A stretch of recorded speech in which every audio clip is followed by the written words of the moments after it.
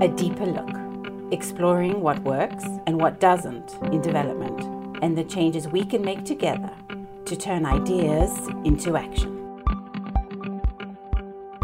Hi, I'm Patrick Fine, CEO of FHI 360, and this is a Deeper Look podcast. Today we're going to discuss the concept of decolonizing public health. As our returning listeners know, this year we're looking at the trends that are shaping the future of global development.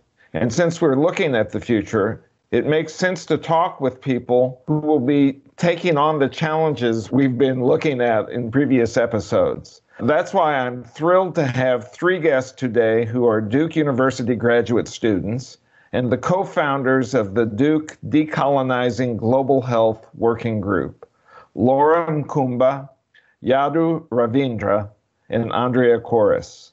Welcome to a Deeper Look podcast. Thank you for having us. Yes, thank you. We're glad to be here. Thanks so much. All right, let's just dive into the idea of decolonizing global health. Now, all societies have had public health practices and healers going back through history.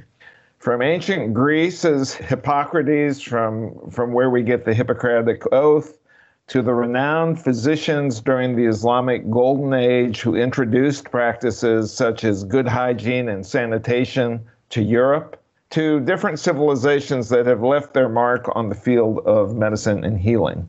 However, the predominant paradigm today is rooted in the scientific revolution that took off in Europe in the late 1600s. This was the same time that European nations were using superior military technology to conquer and colonize much of the world. So I guess it's not that surprising that the fields of medicine and public health have a Eurocentric perspective to them, both in outlook and in practice.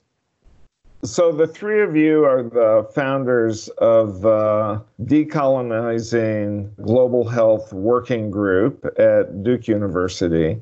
Can you tell me a little bit about the origins of founding that group? What was your objective in setting up that group? Yadu, you want to start? Yeah, sure. Our journey as the Decolonizing Global Health Working Group started on the first day of class in 2018.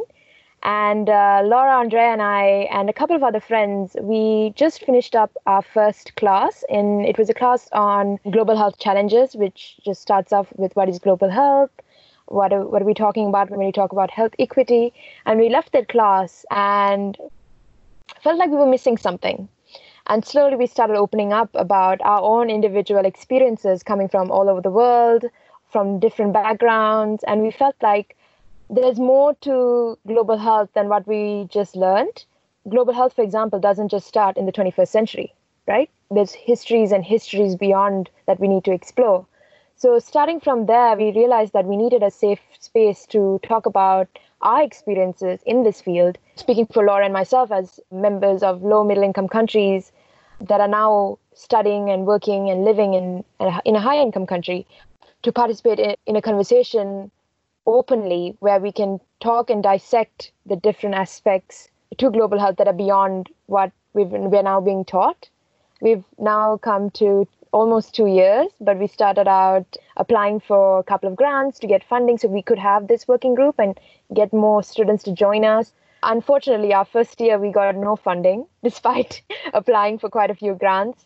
The second year, though, we lucked out. We got a few grants in place, and we really gave a stage to this conversation. We finally had a conference in early January this year with an attendance of 250 people in person and 500 people online. Laura or Andrea, do you want to add anything to that?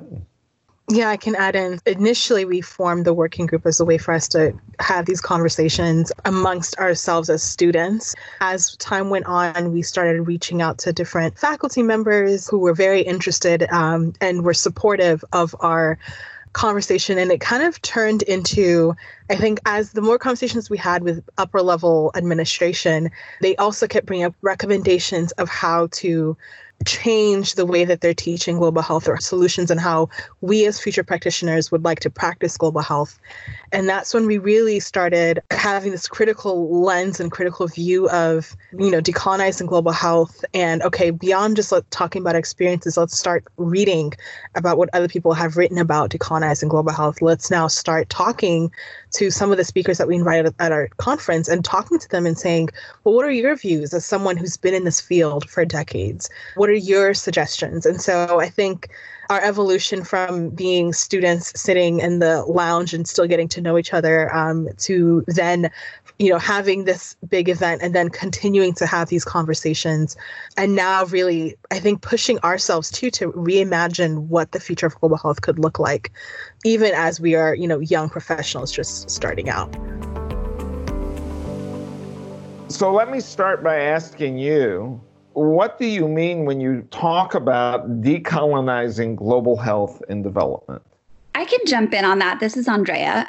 I think you're right, Patrick, to comment on this entanglement between European Enlightenment, the colonial project of the 18th and 19th centuries, and our contemporary field of global public health and medicine. And I'd push that further to say it's not just that medicine and public health are Eurocentric, but that they've also been used as tools of control and dispossession and violence in the past, alongside tools of healing and wellness. So our contemporary global and public health interventions are really played out upon this fraught historical backdrop. We as a group, each of us have different conceptions of what decolonizing global health means. And that's important to state because this is a movement that has multiple iterations and multiple meanings. And the purpose of this movement is never really to arrive upon a fixed definition of what it means to decolonize. So from a kind of a broad perspective, I'd say we look at decolonizing global health and development as repoliticizing global health and development.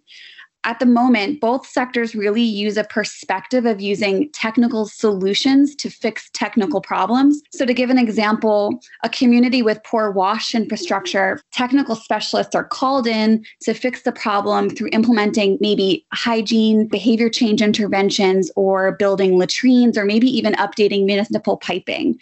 And while that work is important because we all want to live in cities with updated pipes so that we can reliably depend on fresh water, it's the approach to that work that obscures the fundamental political issues underlying a community's lack of potable water. And oftentimes, these political issues are embedded within broader geopolitical histories that are related to colonization or structural oppression and racism. And so for us, decolonizing global health or decolonizing public health means repoliticizing its mission.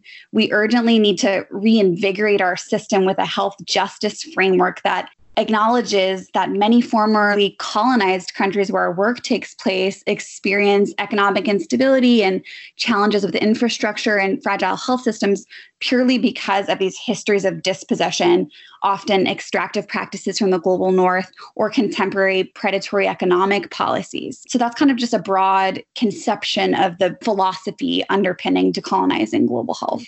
Great. I've got a couple of follow-up questions. The first thing that I notice is you're raising the issue of the political context for public health actions.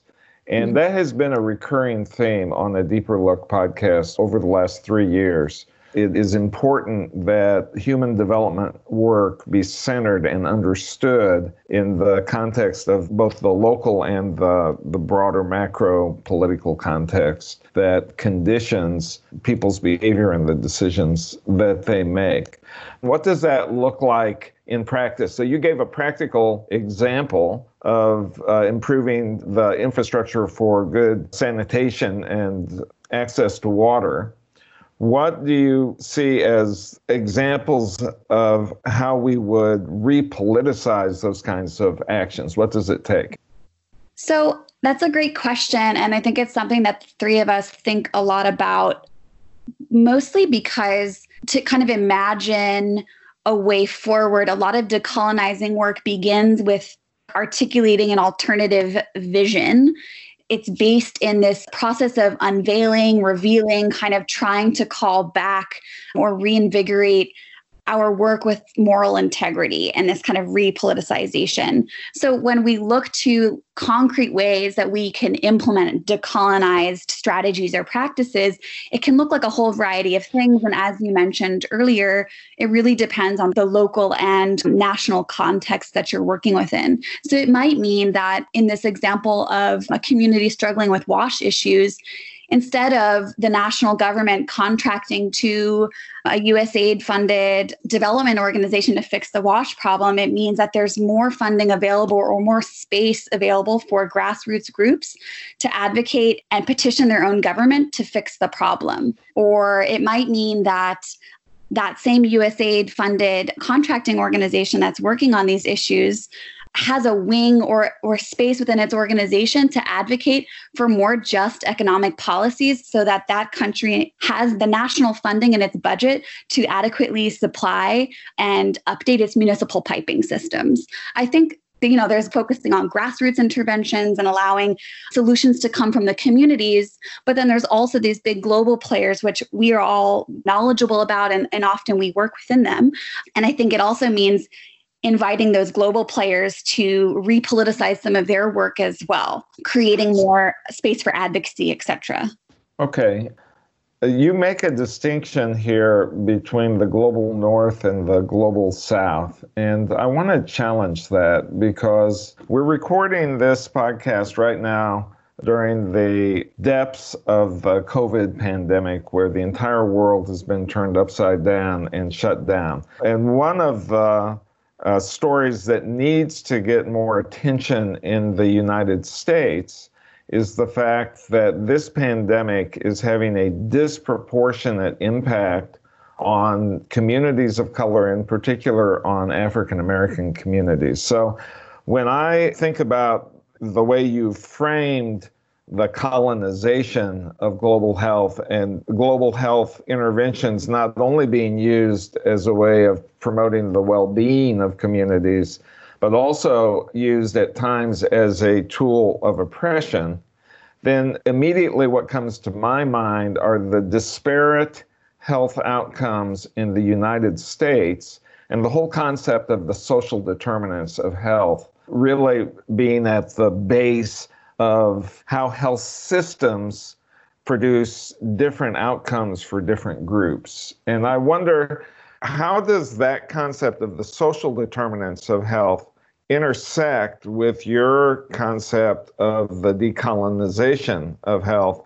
And what are your views about what the SDGs, the Sustainable Development Goals, refer to as the universality of human development, that all countries face human development challenges, and that this dichotomy that we have used over the last 70 years of developing versus developed countries really is obsolete, doesn't describe the world today? I'll jump in and say that's a very good question in terms of, when we talk about development. I think one thing that I always think about whenever we're using these terms of developing or developed countries is who sets the definition of what is a developed country? Who sets the standard of how we get to say that this community has not reached development or ideal developed status? So again, to go back to tying it to decolonization is it really is this usually Western Eurocentric ideas of what is developed. Historically, we've looked at development through economic development, and that was, say, through capitalism. And I think we can all agree that capitalism is not always the solution. And so when we are using that as the metric of development for a community, then that's when we have these issues of using that dichotomy of developed versus developing, because it implies that this system is better. And another thing, too, is that it ignores the fact that even within developed countries, even in the United States, for example, where you have certain communities that are more advantaged and have better health outcomes, this didn't happen in a vacuum. There's historical context that led to those disparities, right? So, if we're talking about, say, for example, a country in the quote global South, then we can say, well, that is due to colonialism. If we're talking in the US and we want to talk about these disparities and the structural racism roots around it, then we start saying, well, let's look at how slavery played a role. Let's look at how Jim Crow played a role. Let's look at how immigration issues have played a role.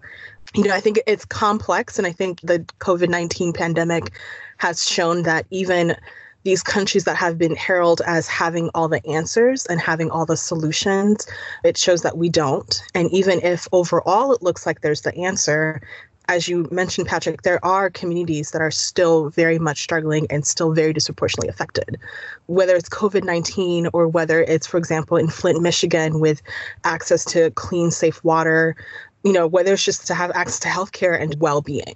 Right. One of the key lessons for me over the years in working on human development challenges is the importance of humility and to recognize that nobody has all the answers, and that what we can do is we can approach the challenges with an open mind and with a sense of collaboration and professionalism to bring whatever we can offer, but recognizing that what we're offering are not answers. It's just a willingness to collaborate with others to find solutions. When I looked at your working group and the ideas behind it, it brought back to me the concept of dependency theory, which was a theory of economic and social change that was developed in the late 1960s. It came out of the Economic Commission for Latin America, and it hit on many of the themes that you have raised in your own work on decolonizing global health. It really had as its thesis that the world economic order was structured in such a way that poor countries were put in a dependent position, and that the economic order had created a kind of caste system or hierarchy in which the poorest countries were suppliers of raw materials, and that they would be exploited and remain dependent upon the wealthy countries of Europe, the US, and at the time, Japan. This was prior to the rise of China. But now you can see China actually playing the same kind of role in terms of its international relationships with countries around the world. That theory of economic change and development put a lot of emphasis on the role of colonialism as building up of the dependency of some nations on others and maintaining them in a subservient status. So it was rooted in a Marxist view of economics. Because they weren't able to make actionable recommendations, it's not that it got discredited, it just kind of ran out of steam. Because people want solutions. And so they were offering a good critique, but their critique didn't lead to clear solutions. So let me ask you, what do you see as solutions to offer that are workable, that would allow us to do things in a better way, in a way that is decolonized? So, Patrick, just to return very briefly to your comments about dependency theory, you mentioned that that theory, which was kind of based out of Marxist thought, really lost a lot of steam because it couldn't offer these concrete solutions. And I think that is one of the challenges and contentions that a decolonizing movement holds, is that to imagine another world or to imagine a different system from the one that we contemporarily have takes space and time and the need for radical imagination. I think that the movement in and of itself is not in a place to reduce this call for a different world or a different world order down into like quantifiable language. That being said, that needs to happen in order to make these imagined worlds into a reality. And there are some kind of contemporary theories that different economists and people have been tossing around.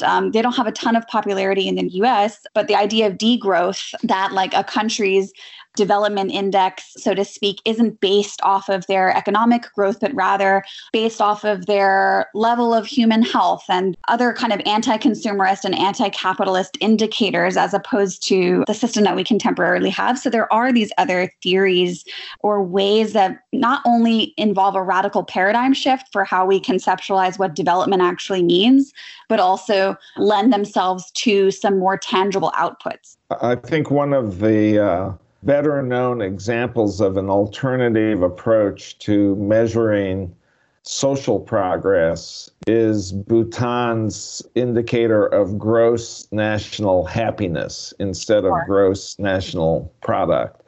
And I always liked the idea of, rather than measuring simply economic gains in terms of growth of material wealth, to also look at other aspects of human well-being, spiritual aspects, satisfaction, contentment, and others.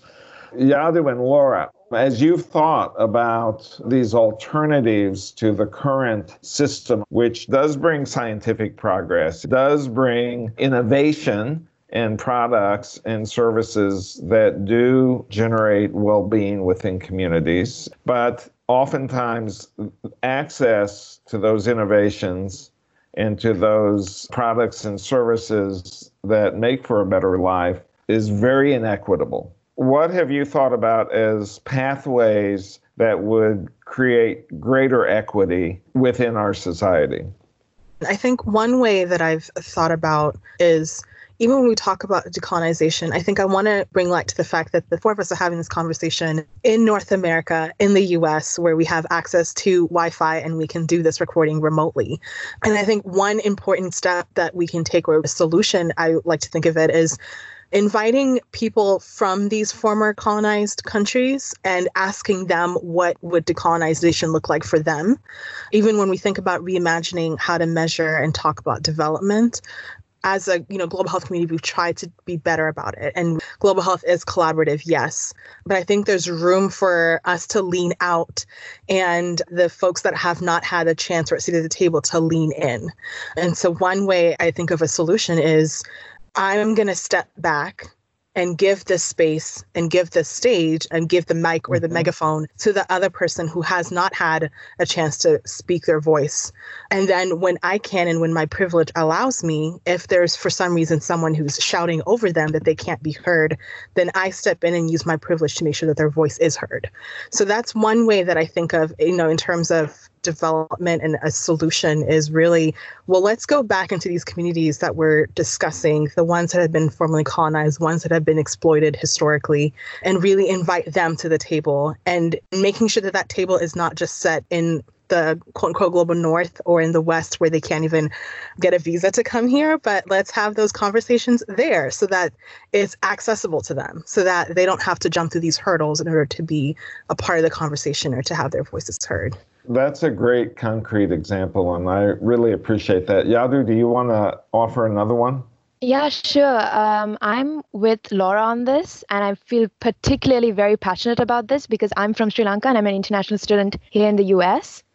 And I'm going to offer the pandemic as an example. One of the issues from this lack of representation at the table is that people are making decisions for others, right?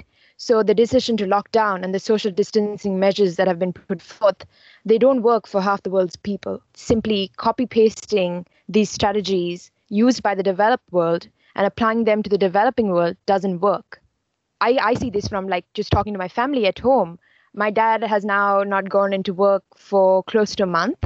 He's a small business owner, and the impact is greater on the employees who are coming into work because no one is able to make sales and therefore they can't make money. And now my government isn't at a point where they can support them. It's really difficult because we need to understand that the privilege of some is not the reality for others. We look at other parts of the world and you take a family of 15 and you ask them to lock down in a slum complex that houses 700,000 others. How does that work? How can you practice safe practices when water has as much value as gold in certain parts of the world? It just doesn't work like that. And I'm particularly reticent of what Dr. Tedros said recently when we talked about some of the French scientists suggesting that we test the vaccine in sub-Saharan African context. And he commented that this colonial hangover needs to end. That's why I believe that alongside Laura and Andrea and a lot of the other people that we're having this conversation with, that a decolonized global lens is our way forward towards a more equitable system. It's imperative that the perspectives that are coming are not coming from people that are just sitting in Geneva or the US, but from all over. Because if our voices aren't being heard, then how are we going to make change, right? Right. Now, one of the critiques in dependency theory is that in the poor countries, those countries that are dependent, the elites are in league with the decision makers in the wealthy countries. And that, in fact, they form a united front that keeps populations poor because they actually are part of what we often, may refer to as the international community of well-educated, technocratic rulers of societies or leaders in societies. It kind of brings you right back to the point, Andrea, that you started with about repoliticizing health practices or human development practices. But that repoliticizing practices immediately challenges the ruling elite. And as a result, it hasn't been very effective, especially in countries where the ability of people to challenge the ruling elite is quite weak. Now, is that something that you all have discussed? Yeah, what you're talking about reminds me a lot of some of Frantz Fanon's work. And he describes from his historical context that exact dynamic. And Fanon's response, as one might read into it, is that complete political revolution is necessary, and that is a violent, often violent act. But what underpins that is there is a loss of position, power hierarchy. There is a complete disruption of the system. And I think Yadu, Laura, and I have discussed this in a whole variety of ways. I would speak for myself and say I don't think our world is going towards a complete upending of contemporary capitalism, which underpins that international community and system of elite hierarchies between and within countries. I don't think there's going to be like a violent global revolution anytime soon, but some kind of incremental change that has a radical fire beneath it is what's necessary. This really highlights a lot of what Laura and Yadu were talking about, that within countries, these dynamics exist and that there's this kind of global and national leaning out. It's a leaning out that has to happen, I guess, along every line of privilege. And for me, as a white individual in this movement, working alongside my colleagues, it's taught me on the individual level about the need to lean out as an individual, as a community, as a nation, and as a system. And leaning out implies loss of power, loss of privilege, loss of X, Y, or Z. So I think that there is a loss that needs to be acknowledged and accepted when we talk about decolonizing systems. I think that's a profound statement. Very often in the conversations around how do we get to a more equitable world, we tend to avoid the loss to those who have privilege and who have power. It's not just the folks from North America or from Europe who are going to have to be part of those who lean out and step back and give voice to others. It's particularly the elites in the poorer countries. Oftentimes what I see is that you can get a consensus that the North Americans and the Europeans need to step back, but a lot less recognition that there is a global elite where there's a lot of solidarity. That's one of the problems I have with talking about the global South and the global North, is that we are so globalized now that that distinction, which might have applied, I'm sure it did apply in the 50s or the 60s, has pretty much evaporated. And I think that's what the SDGs were trying to get at. And now you have class and education and social stratification, economic stratification, that is much more powerful than the geographic stratification. Yeah, I definitely identify with everything that both you and Andrea just commented on. One of the questions that I get as an international student studying global health, and then I did my thesis research in Tanzania, is what are you going to do for your home country, right? And I live with a lot of guilt on that question because I do want to give back to my home country and I do want to make an impact or inspire a group of people. And what people don't understand when we talk about the global elite is it's not just Eurocentric, but it's also within the country and its borders as well. And I, as a minority ethnic group, a woman, and someone who's just starting out, would never have the space or the voice to join in this conversation at home, So I definitely think there are factors and elements outside of this global north and global south differential that are in place. And I would add on to say gender, age, and class, education are all different factors that play a part. Yeah, gender for sure is one of the major determinants of people's outcomes. I actually just wanted to emphasize what Andrea said. I think a lot of times when we talk about decolonization, and when we started out, we had pushback from different types of people because it's a very uncomfortable topic, because you have to contend with the fact that we hold a certain amount of power in this world and in our societies, whether it's within even our community at our, institution or our communities at home. So I'm from Tanzania, Yadu's from Sri Lanka, Andrea's from, it's from the US, but it's very uncomfortable. And people don't want to be in that level of being uncomfortable and saying, oh, wow, these are the intersections of privilege that I occupy. And this is where I can lean out, which is why I think it's almost easier to just say global north, global south, or it's easier to call countries developed versus developing. It's easier to just say, well, America as a whole or the US as a whole, you guys need to lean out. And it ignores the fact that there are people who are disadvantaged and marginalization within the US that don't have that option of leaning out because, well, first of all, they're not at the table to begin with, right? The people who are setting that agenda are not the people who are going to be the most affected. For example, COVID-19 pandemic happens.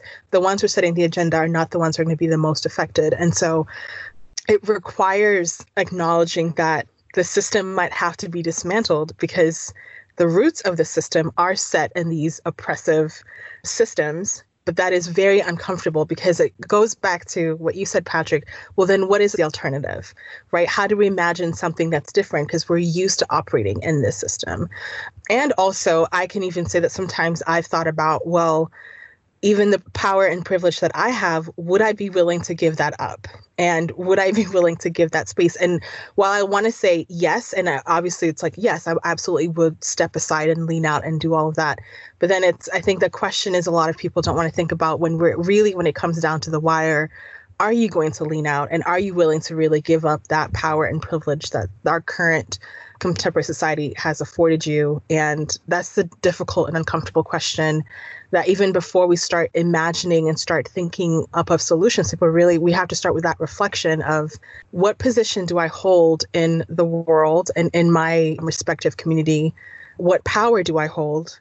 And am I willing to give up that power in order to have a more equitable global health system or just an equitable world? Well, a legitimate question that goes along with what you're raising is how do you lean out, or how do you give up some privilege and at the same time be in a position to advance the agenda that you're trying to advance? There is a balance between stepping out and no longer being in the arena at all.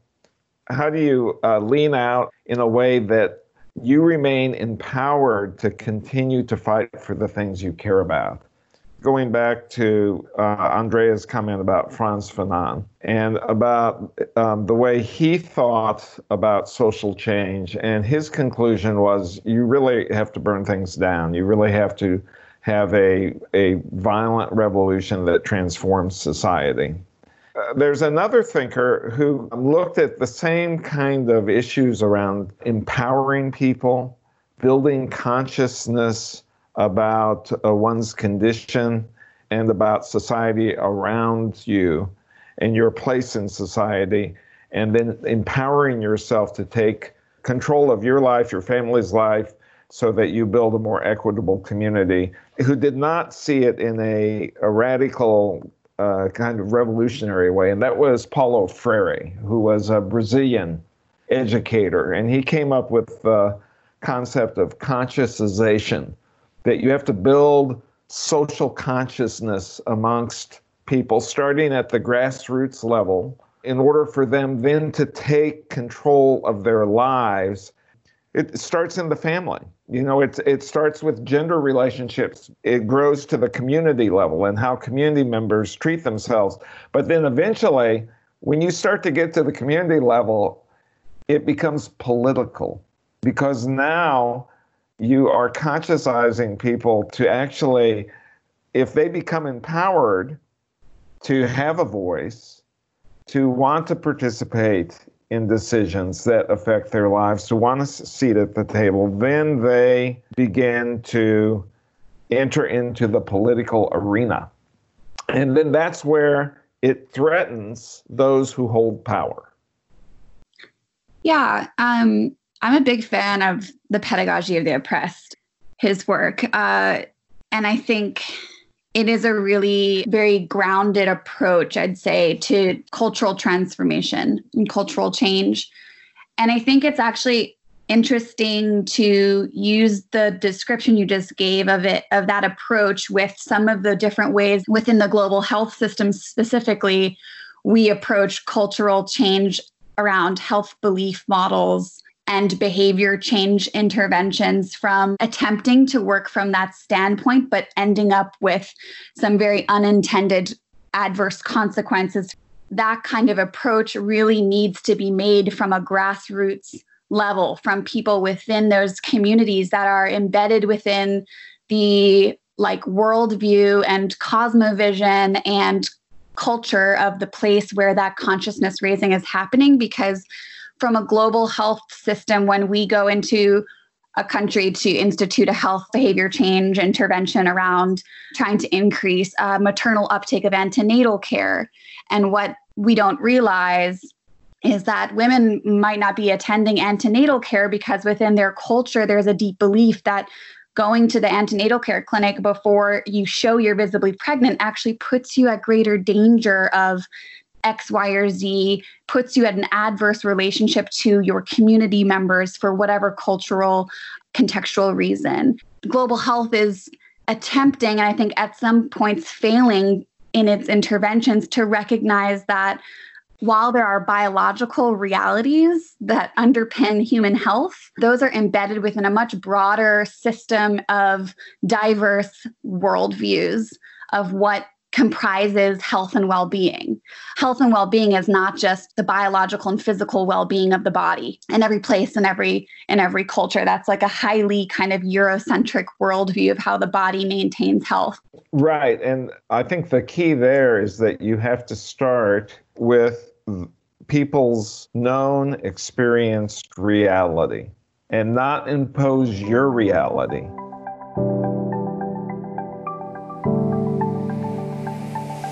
So the three of you are graduate students. You've just completed your degrees. Congratulations to all of you. It's been great having this conversation with three people who are now embarking on their journey of really building the kind of world that you envision. So as you look at the challenges ahead, are you optimistic or are you pessimistic about your ability to make a contribution to creating a more equitable world, or in your own words, to decolonizing global health and development? And let me just start with you, Yadu.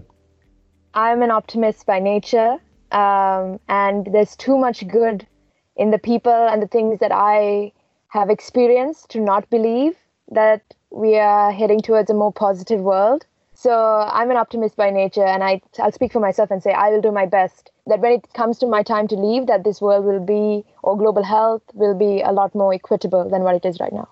Thanks, Yadu. How about you, Andrea? Well, I guess I'm like a pessimist in recovery. Laura and Yadu, Yadu, your answer just really inspired me. So yeah, I agree with what Yadu said. Honestly, the more individuals I meet, I feel like there are a lot of people that are waking up, or there is more space to have this conversation. And so if anything, that makes me more optimistic rather about our global future. Great, thanks. And Laura? Yeah, so my answer is actually very similar to Andrea. I think in light of recent events, I've been more pessimistic about the future. But when I think of just in terms of decolonizing global health, one thing that I've learned, especially since the beginning of this year, is just that we have this big community of people that are really interested in this conversation. And I think what was different than when we first started is we felt that it was just the three of us. And it was actually there were two other students who were with us. And whereas now it's not just the three of us having this conversation in our small lounge in this building at Duke. So I'm optimistic that the community that we've tapped into and that we've built and that we're going to continue to build and the people that we're going to continue to meet will empower us and we'll able to empower them to build a more equitable world. So I'm very optimistic because despite all the negative that I've seen and witnessed, especially in light of the pandemic, I've seen that there's been a lot of good and the way that we've stepped up as a society, as people, to really support and be there for each other. So I'm very optimistic. So I have to ask you a question. And Patrick, I want to know, are you going to join us in Decolonizing Global Health? I've been working to decolonize global health for 40 years. So yes, I'm right there with you. And I want to thank the three of you for joining me today. What I hear from you as you talk about the future is I hear realistic optimists. And that's what it's going to take to decolonize human development and to build a more equitable society. And a few of the important takeaways that I just want to mention as we close is that you talked about really bringing a new kind of mind or a different mindset that is willing to lean out instead of trying to rush in, to step back instead of trying to be at the forefront, to give voice to others instead of wanting your voice to prevail, and to be willing to accept some loss of status and position in order to advance the position and status of others. You mentioned, sometimes feeling guilty about your own privilege and how uncomfortable these topics can be because we're implicated in these discussions, and we have to be honest about our role and our positions.